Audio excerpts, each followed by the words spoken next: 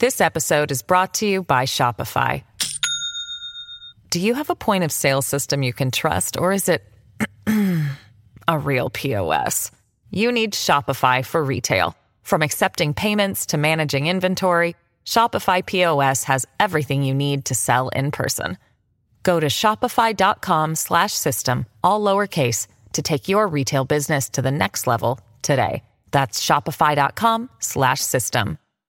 If the game is boring, we can always turn to One Nation with Brian Kilmeade, which is also on Saturday That is nights. not. Are you kidding? Is that my introduction? Did you pre-think that? Can you redo that? If the game is boring, what is wrong with you? I have a feeling you're going to be watching the Miami. If you have insomnia, put on Frank, and hopefully you're sleeping. I've heard that. Yeah, I've heard that actually. Brian Kilmeade, of course, is a New York Times best-selling author, and his latest book about Booker T. Washington and Theodore Roosevelt is essential reading. Also, the co-host of Fox and Friends and the host of one of the most listened to nationally syndicated radio programs in the country. Who do you like in that game, Brian? Kansas City, Miami. Kansas City. Miami hasn't played well. Yeah, hasn't played well at all.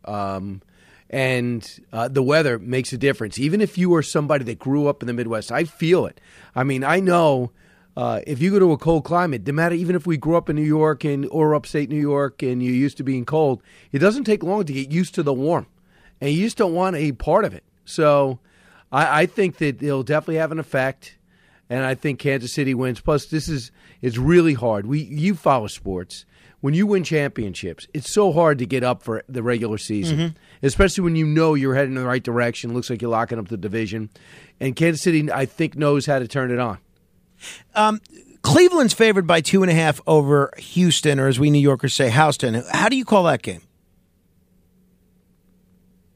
I'm sorry, you broke up. I said Cleveland is favored by 2.5 over Houston. How do you pick that one? Cleveland, they've done. I've managed to watch their last two games or two of their last three. I can't believe how solid that team is. It snuck up on everybody, and to think it's going to be Joe Flacco is unbelievable to Jet fans. Hey, think about this. I know. I think he had one win as a Jet. I think there is some political news, so I'll make this my last football-related question. Nick Saban announcing his retirement as the coach of University of Alabama. I'm sure you've gotten to interview Nick Saban, or at least meet him a few times over the years. This man's an institution at the University of Alabama. Now, thankfully, he still has that gig working for Pat McAfee. Give me your perspective on his legacy as 17 seasons of the coach of the Crimson Tide. You know, he said I always like what I think is most important with him. He tends to address more than football. And he makes a lot of statements about life and things you do. And like he always uses that moment after the game or when there's a lot of attention at the beginning of a season to say things about life. So I appreciate that. He's a disciple of Bill Belichick, did not have any success with the Dolphins, has built a great program. But Frank, this is what I do know. He wants no part of what football is now. These guys walking up to him at the end of the season saying, I'm going into the portal unless you get me more money, is an anathema to him. He wants no part of this new game. And this is what did it. And in fact, I talked to a guy he played football with, Joe Manchin, a couple of weeks ago. And they're trying to work on some type of structure because right now it's the Wild West in football. Even top-level football programs, LSU, Alabama, they all want some type of parameters. It's out of control. Thousands of kids just go into the portal if your team lost or you didn't start every game or your coach yelled at you. It's I know that for a long time it was out of balance. These kids weren't getting any money, and if they signed cards like Johnny Manziel, they were suspended for a year, yet they were selling Johnny Manziel's jersey in the bookstore. That was wrong. But right now they need structure. That's why I think he's leaving. I don't think he's burnt out of the job at all. The job is changing, and he wants no part of it. And I have never had a chance to interview him, but I think that he'll be part of a network. He's 72 years old. He's part of a network. He'll be part of a network soon. I mean, if Urban Meyer can get a job and these other guys, there'll be a bidding war for him, even though he's somewhat understated. So I think it's the changing game that he wants no part of. I had no idea that Joe Manchin played football with Nick Saban. That's wild. I shouldn't be surprised, but I am. All right, let me ask you about the upcoming Super Bowl of politics, or the playoffs of politics, maybe is a more apt description. Last night we had President Trump do this town hall meeting on a Fox News channel. Obviously, it seems like recently, just like in 2016, he's had sort of a love-hate relationship with Fox News. He seems to be getting pretty solid grades from Republican primary voters that watch this. I'm sure you checked it out, Brian. What was your impression? Wow. Was he good? And he was relaxed. I mean, that was the guy that was hosting The Apprentice. And it just reminded me of that guy. You know, he was funny. He was reflective as Trump will ever be. For us, it's non-reflective, but for him, very reflective. He had a lot of supporters, but they weren't sycophants in the audience. And it wasn't, you know, what I love about these town halls, I think Martha and Brett did a great job of it. It's really not their town hall. It's really the people's town hall. So he'll follow up on questions and have the facts and have the news. But the people really drove that story. A couple of things he did that I think stood out. Number one, he said, look, I'm pro-life, but the country isn't. And he basically said that. So I got to work out something. We can't keep losing elections. And he said it to the woman who said, I don't think you're pro-life enough. That was cool. He clarified, which we all know he didn't have to, but with most of the people, he's not a dictator. He was having some fun with Hannity when he said, the first day I'm going to build a wall and start drilling, I'll be a dictator. But they've been, as you know, Frank, maybe you don't flip around. I do. And they always keep saying he admitted he's a dictator. What other proof you want to need?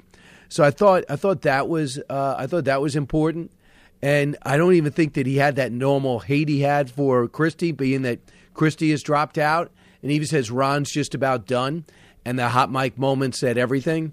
The other thing that he came out with him, he said on the $7 trillion debt, he said, listen, I was paying it down. I'm not too sure about that. But we were en route with that tax reform kicking in, but I had to flood the country with money because of COVID. Why do people keep forgetting that?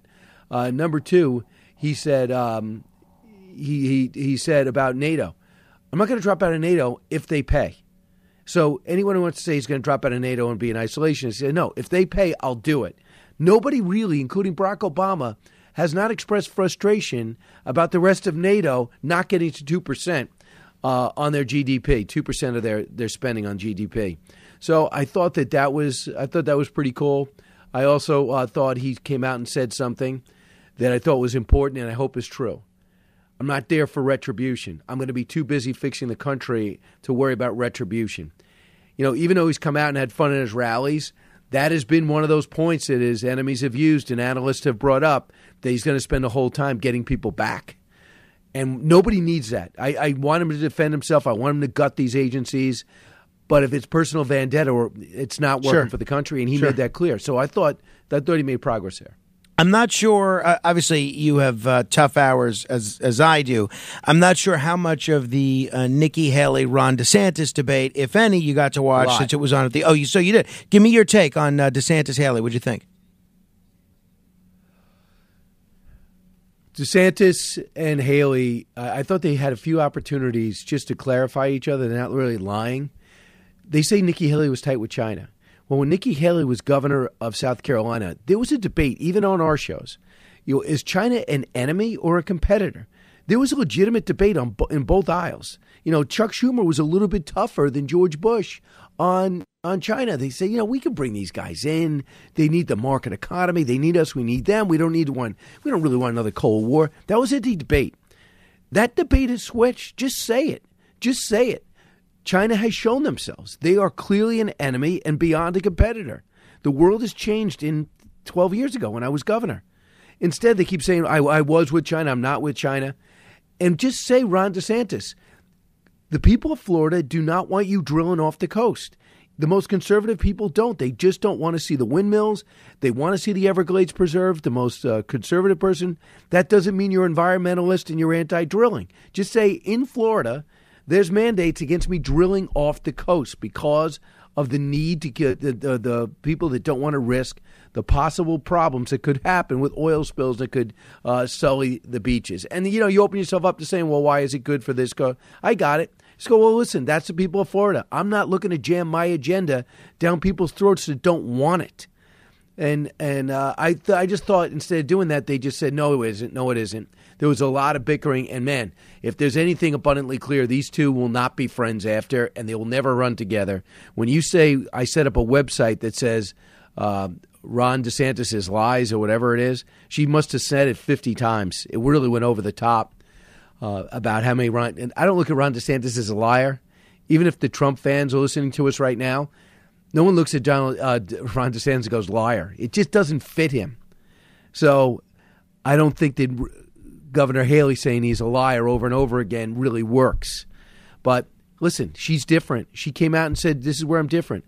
We're going to, for the 20-year-olds right now, we have to raise the retirement age. And that's different. Trump does want a part of that, and DeSantis wants no part of that. And he said the other thing is, it's worth backing Ukraine because they've killed 900,000 Russians. They just want our bullets. They don't want our fighters. And if we don't fight them, they're going to be attacking NATO nations next. We're going to have no choice. It's in our interest to fight. And DeSantis won't commit to that. The J.D. Vances of the world, Laura Ingrams, those traditional, the new Republican Party wants no part of Ukraine. So she's not budging from that. And I think that's where those are the two main differences. This episode is brought to you by Shopify. Do you have a point of sale system you can trust, or is it a real POS? You need Shopify for retail. From accepting payments to managing inventory, Shopify POS has everything you need to sell in person. Go to shopify.com/system, all lowercase, to take your retail business to the next level today. That's shopify.com/system. With crime running rampant in New York, you need to keep yourself and your family safe. Obtaining your concealed carry firearm licenses can be difficult and time-consuming. That's where MyFirstPistol.com comes in. They'll help you secure your concealed carry license. If you're looking for a pistol, premise, rifle, or shotgun license, call 347-559-7052. 347-559-7052. You must have a valid firearm license issued by the NYPD to purchase, possess, or shoot a handgun or pistol in NYC.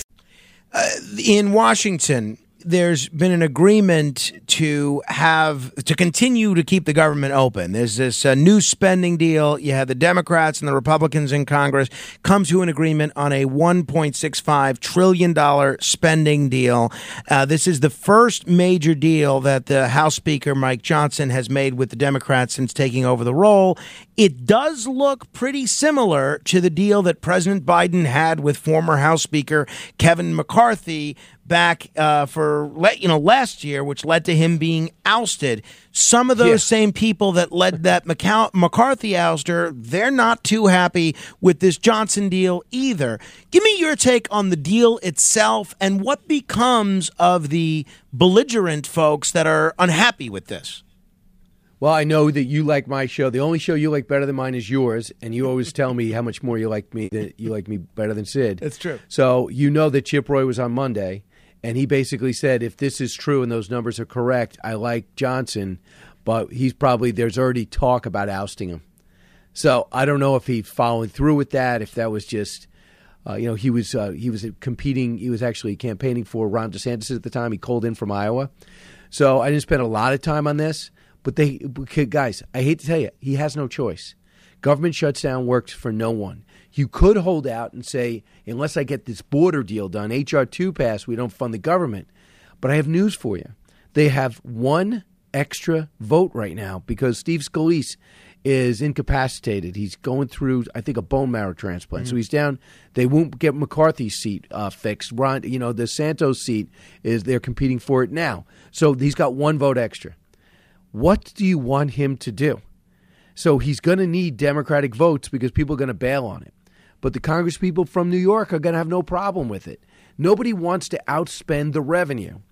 But you have to know when you can prevail. So I think he has no choice. And I think that anybody in that job, including the congressman from Montana who doesn't want to sign on to anything, if you have that job as Speaker, you can be very conservative, but You go in there, you go fight, you make sure you get what you need on defense, the best you could do on discretionary spending. But for the most part, they agreed on the top line. They got to work out the details because shutting down the government in an election year especially will destroy the Republicans. Hunter Biden showed up in Washington yesterday in the midst of a hearing there. I think it was the Oversight Committee.